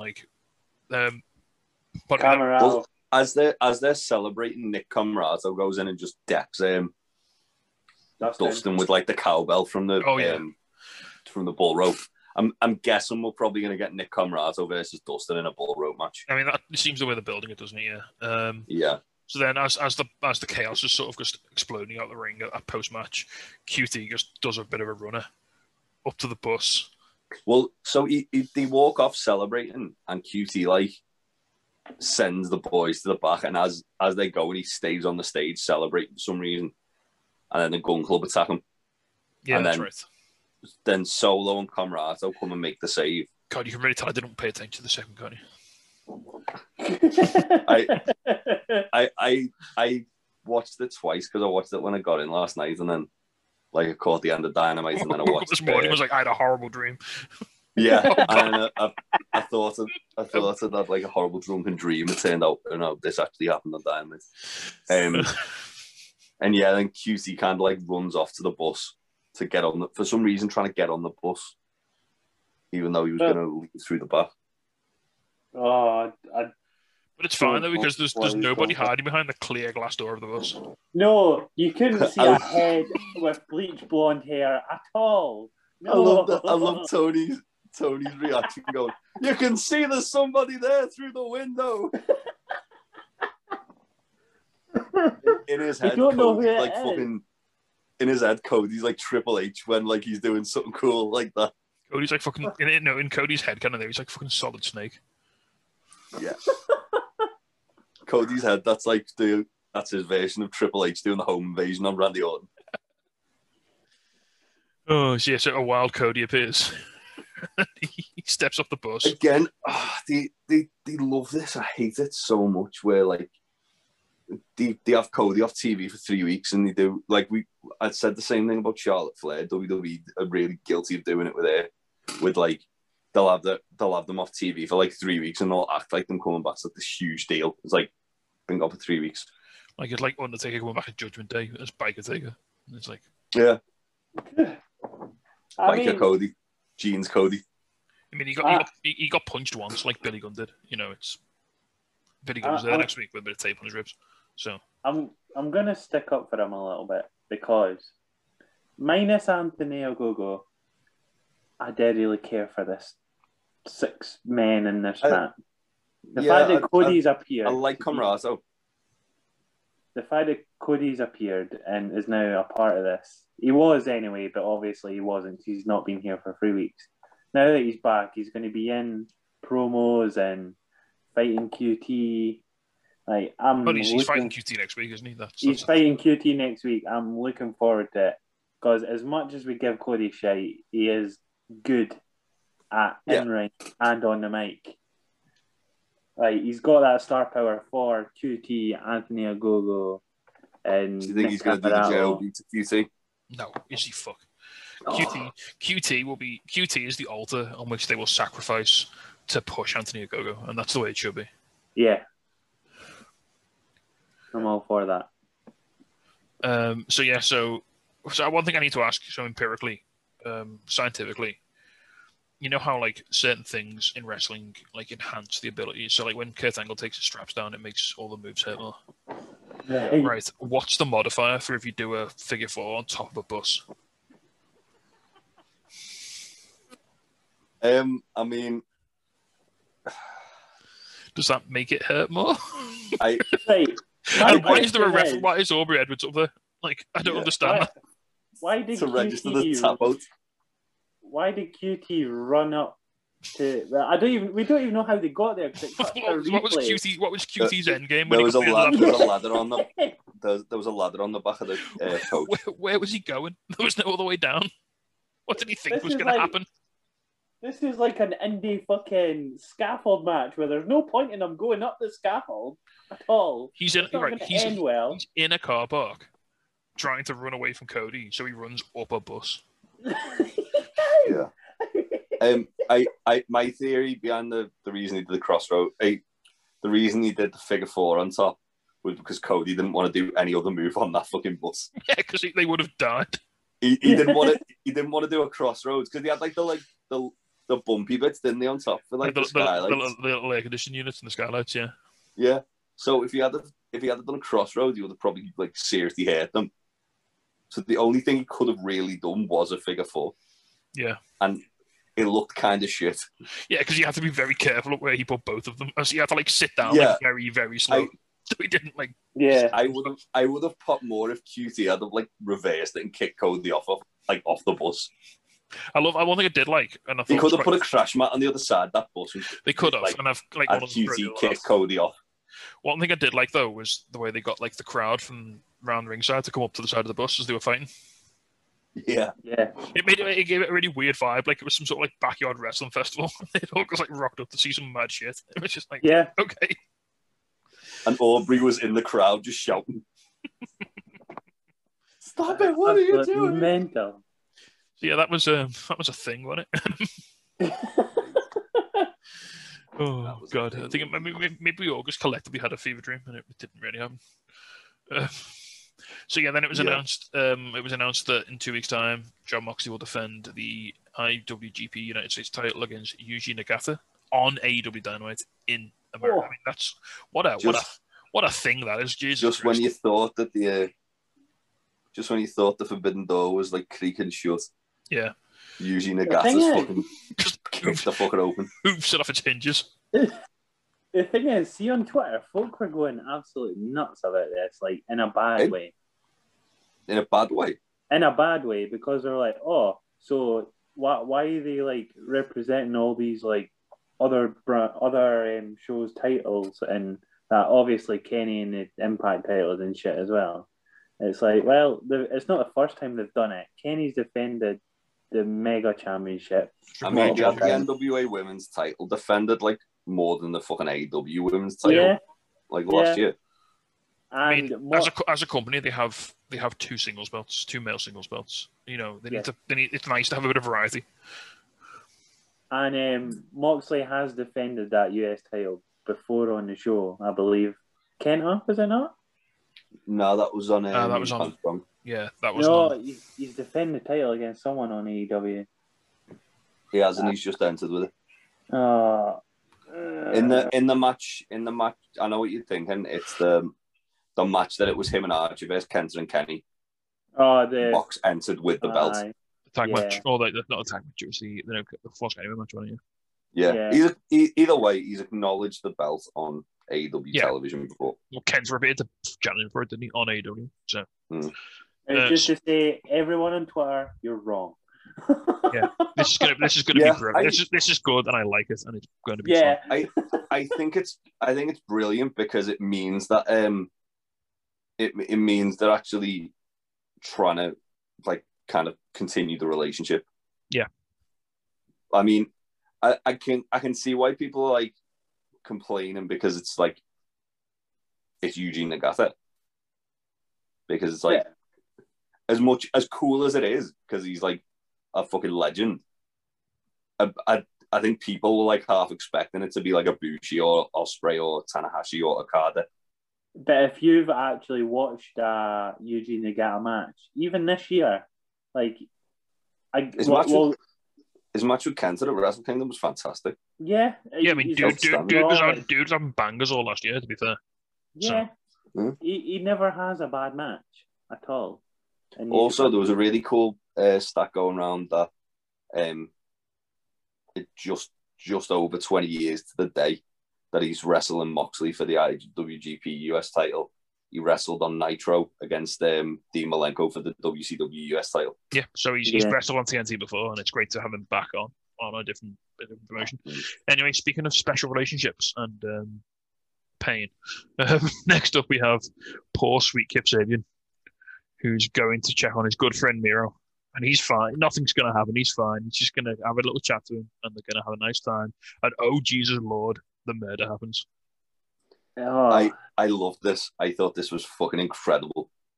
Yeah, because it literally you knew it was coming as well. You knew it was coming. The only person who didn't know it was coming was Kip. Yeah, but it was the fact that like Kip goes in, and it was kind of uncomfortable for like a couple of seconds. Yeah, when nothing happened, and then Miro just went murder on him. So, if you haven't seen this, the best way to describe it is basically Miro uses Kip Sabian to beat a locker room into submission. Miro makes Kip understand. Like, he absolutely annihilates him. And, like, Kip is just, all throughout this, Kip is just, like, crying and pleading for his life, basically. Miro literally just states, it's time to pay your dues. throws an apple at him and then just beats the paste out of him. Yeah, he threw him into like a garage door, didn't he? Wrapped a chain around his face at one point. He threw him into a garage door repeatedly. Threw into 3 different lockers. Yeah. Then and then he punched them in a locker at one point, and then the noise out of it was horrible. Yeah, and then he like it sounded like Miro's fist had gone through him and hit the wood behind him. And then he like legitimately slammed his arm in a door. Yeah. Yeah. And then Kip's like just sat there crying, holding his like now presumably broken wrist. Oh, and shout out to Miro, who at this point just has become the fake tan. Yeah, like, he's very dark, isn't he? He's just totally. I mean, at least his fake tan looked like tan. We'll get on that in a bit. Oh. But yeah, it was the fact that he like sat like on the floor, like cradling Kip and kissed him on the head and said, "I forgive you." That was just so dark. Just the broken body of Kip Sabian. Jesus Christ, this was, yeah. It was. But I love the fact as well that Miro, like when he was shouting, he basically blamed Kip for him falling down the rankings because of Arcade Anarchy. Yeah, said that Kip was trying to deny him his destiny. Yeah, which was really good because it was just like, well, yeah, that kind of justifies everything Miro's done. Yeah. Yeah, I mean, we've talked about like the last few weeks how this direction for Miro has been really cool and something we wanted to see, obviously, since he came into the company. And again, I'll play the rules. Like you couldn't have had this scene without the previous booking. So like, all right, we were all a bit perplexed about like the gaming character, and it was a bit weird. But you couldn't have scary psycho killer Miro without like kind of weird jokey Miro like to begin with. Yeah, you can just instantly go rah. Yeah, I think as well. Like you look at the way he was booked, like the last couple of months in WWE, and he was like very light-hearted, and he was very like man of the people, jokester Miro or Rusev rather. You couldn't have then took him from that and put him on AEW as a killer, basically. Yeah, because no one knows it. Yeah, you had to kind of like make him basically why everyone enjoyed him in the first place as a babyface. But obviously he wasn't a babyface, he was a heel. But you had to use that to kind of then slowly unravel to this. And now it's like, okay, yeah, I'm excited where they're going with Miro now. Yeah, so good times. Sorry, Kip. I hope your arm's not too bad. It sounded Okay. horrible.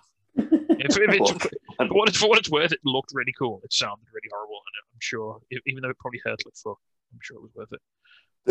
The thing is, as well, though, is like I don't think they're going to turn Kip face, but if they wanted to, they've got him in like the position where he could be a really good sympathetic babyface now. Yeah, with like the whole him like being terrified of Miro.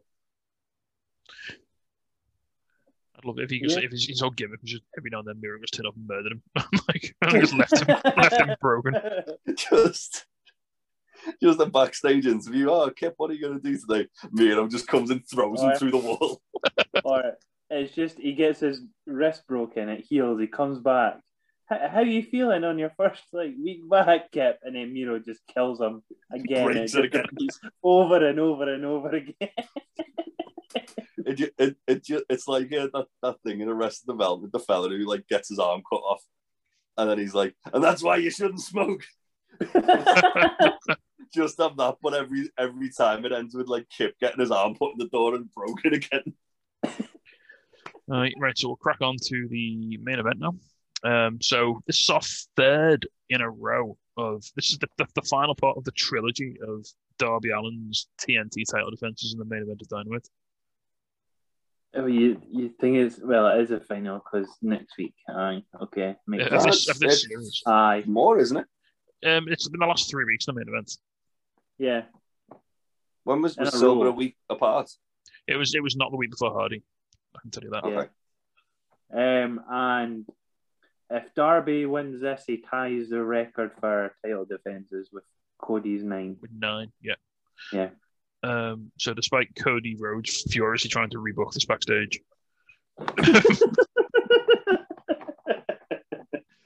yeah.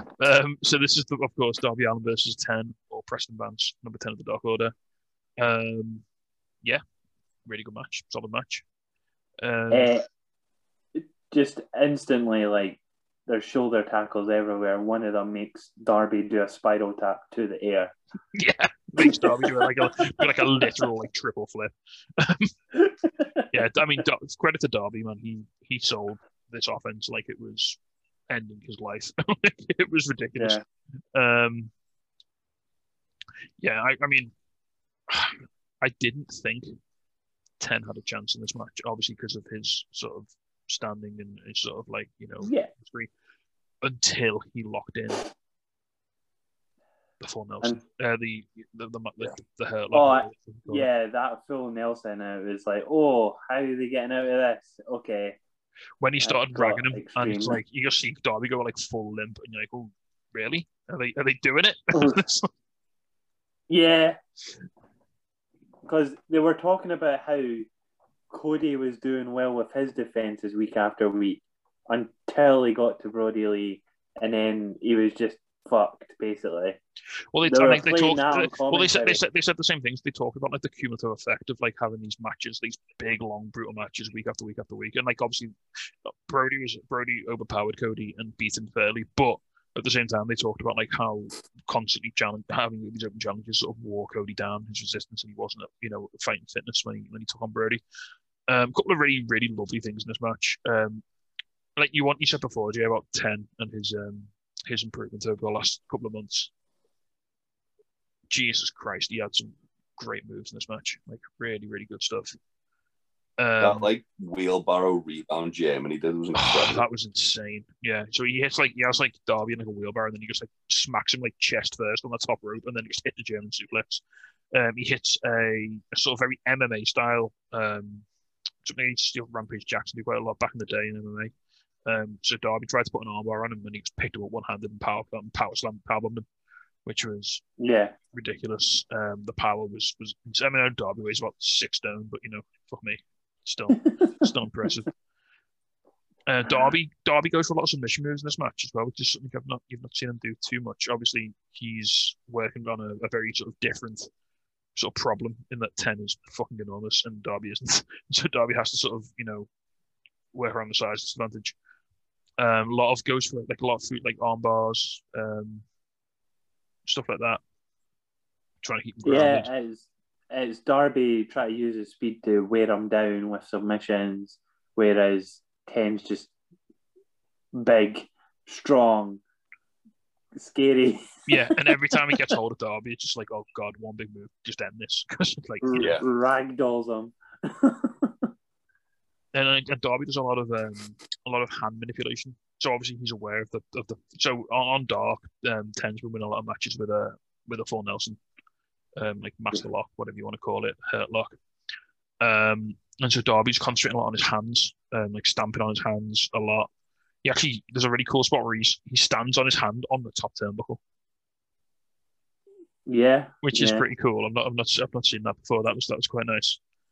So yeah, he sort of stands on his hand and then sort of kicks him till he falls off the side of the apron and lands on the floor, and then he dives onto him and Five. So this is a bit weird. So Five comes round to like sort of check on 10, and Darby dives onto them both, and then like Stu comes to like pick up 5 and make sure he's all right, and then Sting gets really angry that like the Dark Order are picking each other off the floor and like sort of chases them back around the ring. Because commentary even state like, "Oh, Sting's just making sure it's 1-on-1 and it's fair." It's the Dark Order are faces. They weren't going to. They weren't going to do any shit like that. They're like the biggest baby faces in the company. They are the biggest faces in the company. Yeah, they're like the most white meat baby faces like in the entire company. So they're not going to cheat. Like, look at Stu Grayson. Look at his little face. He ain't going to cheat. They used to have spooky pervert creepers, but that was back in the day, man. That's gone now. So as all this is happening, and this is kind of, so yeah, as all this is happening, Ethan Page runs out, and Darby's on the outside. He slams Darby to the ring post, throws him back in the ring, and then this is just before the wheelbarrow German. So 10 gets back in, yeah, and he's like, they sell it really well. So he points at like Darby, and he's like, well, what's going on here? And he points at the Dark Order, and he's like, did you do that? To like Uno and Stu on the other side of the ring, and he sort of like hesitates a bit, and he doesn't really want to take advantage. So then after the wheelbarrow German, he tries for the full Nelson, and then Darby gets Darby like a bear hug. Darby like counters out the full Nelson, gets him a bear hug, and Darby rips his mask and gouges him in the eyes. So who's the face now, Sting? But Darby's been more and more like heelish, hasn't he? Like in recent weeks. Like, I don't think it's heelish. I think it's just desperation. I think. Yeah, it's to the point where he wants to hold that belt by any means necessary. Yeah. So as he rips the mask, 10 lets him go, and then he manages to lock in the full Nelson. And like I said, there was a split second where I thought, Jesus Christ, are they going to do this? The fact Darby's little leggies were barely touching the floor that whole time. He was. I mean, we say he was ragdolling him, but he really was. He was ragdoll. He was dragging him all over the place. And Darby looked like he was out. He looked like he sold it really well. He looked like he was absolutely out.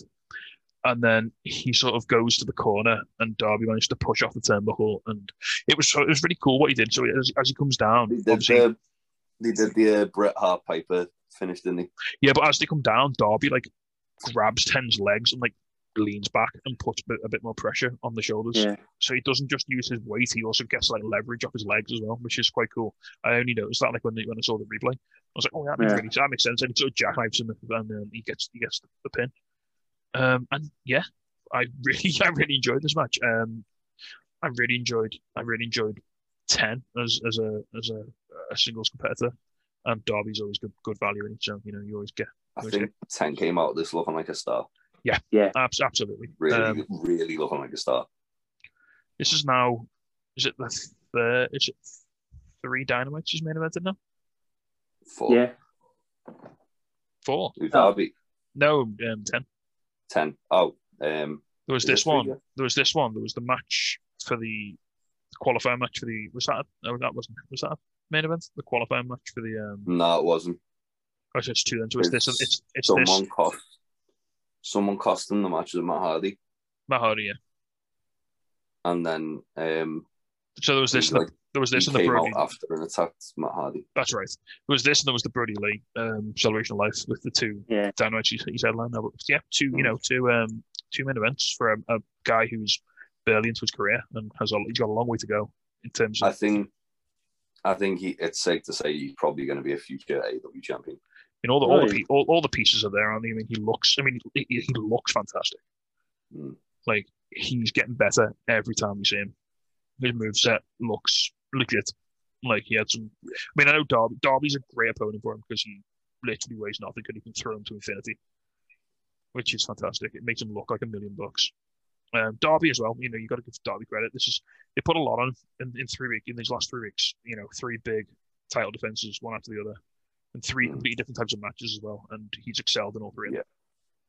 I feel like the story they're trying to tell with Darby is that the more he's put himself through in these matches, because they've all been really intense matches, and he's obviously slowly and surely had to kind of resort to more like desperate means to kind of win each week.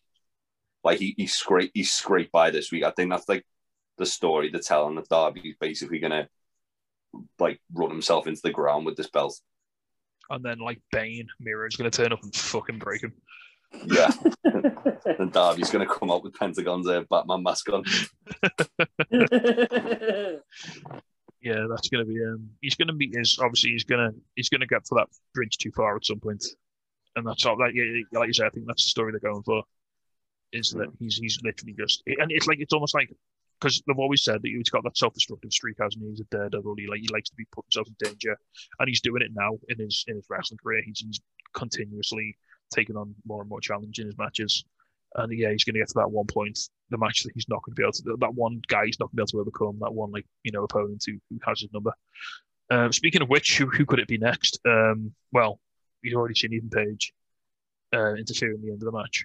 After the match, Ethan Page reappears and sort of taunts Darby from the outside. Oh, after the match, there's a really nice moment where they Preston Vance helps Darby up, and they sort of like share a look, and then Darby takes Ten's Brody Lee armband off and hold it up, and then they hug, and it's really nice. It's because you can't get away from the fact that Brody Lee is always going to be associated with the TNT title. I think it was the last match he had was a TNT title match. He's always going to be, and it's great that they don't shy away from acknowledging that, and they keep it going forward. They keep in the program. They're not afraid to say his name and to keep him in the forefront of people's minds, which I think is really nice. Yeah, as well with like this, that like obviously Darby being like a fighting champion. That's kind of what they were doing with Brody, where they had him like defend that belt every week against somebody. Yeah. And obviously that was why they like what they were going to like going for with that belt in general, because they had Cody doing the same thing. But it's cool that they're kind of doing it in a way now that Darby's like giving the Dark Order the chance, all like members of the Dark Order a chance to take the belt off him, because. Well, he said the reason that John Silver got the shot was because it was Brody's title and he wanted to give them the first crack. But then, so the reason for this one was apparently he said that because John hurt his shoulder during the match, he didn't consider it a fair defense. So he wanted to give them another member of the Dark Order a chance to have a shot against him, which was pretty cool.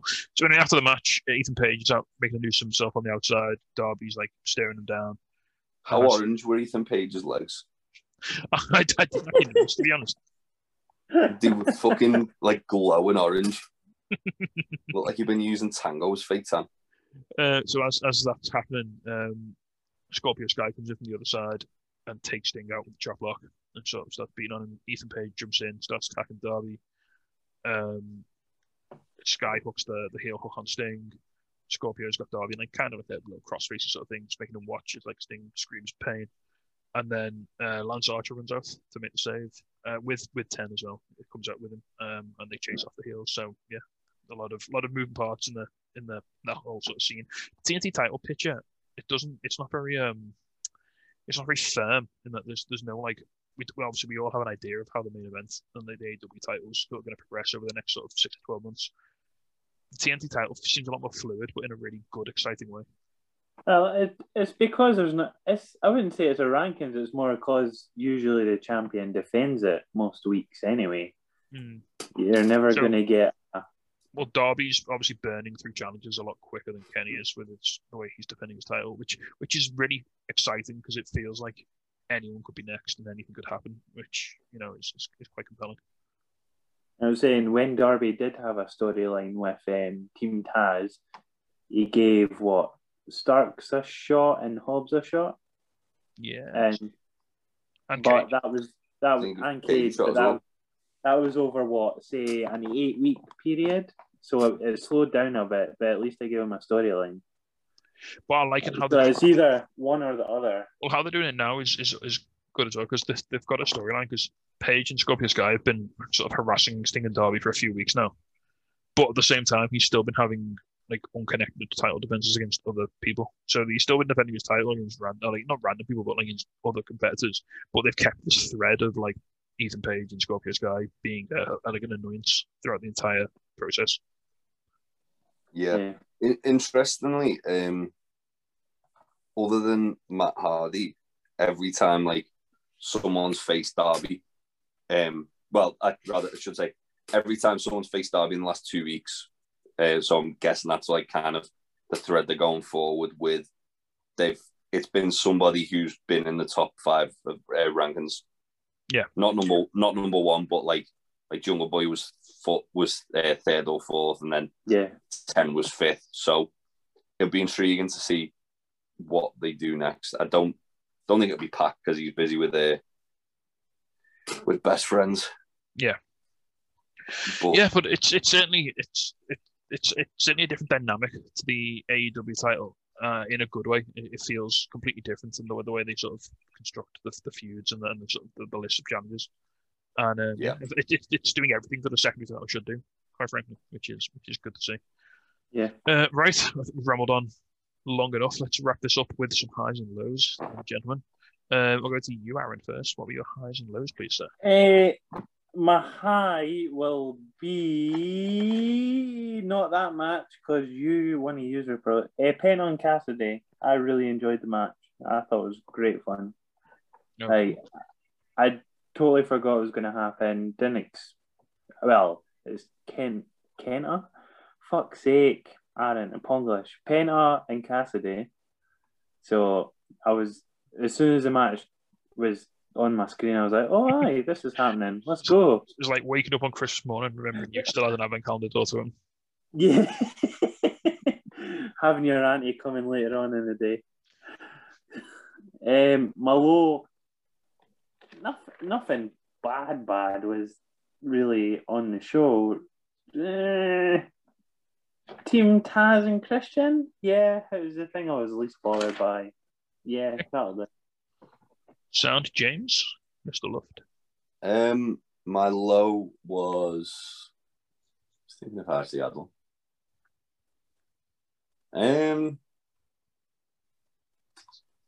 The only thing really was the whole Nakazawa Eddie Kingston thing that's at the start of it. It was a little bit disjointed. There wasn't really any kind of explanation as to what was going on with it, other than like a throwaway line. And well, it was kind of weird because it wasn't a match, was it? No, but they set aside. But so why in kayfabe, why would they set aside time for it if it wasn't a match?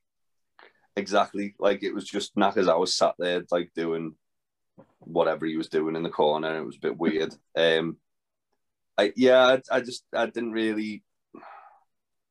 wasn't really that interested in it. It didn't hold my interest. Fair. From a high, I'm going to say the same thing as Aaron. Orange versus Pentagon. I really enjoyed it. Cool. I'll try and choose some different bits and bobs. Again, same with Aaron. This wasn't. We've had this a couple of times on Dynamite in the last month or so. It's not been like a banger show with like super highs, but there's not been anything bad on it either.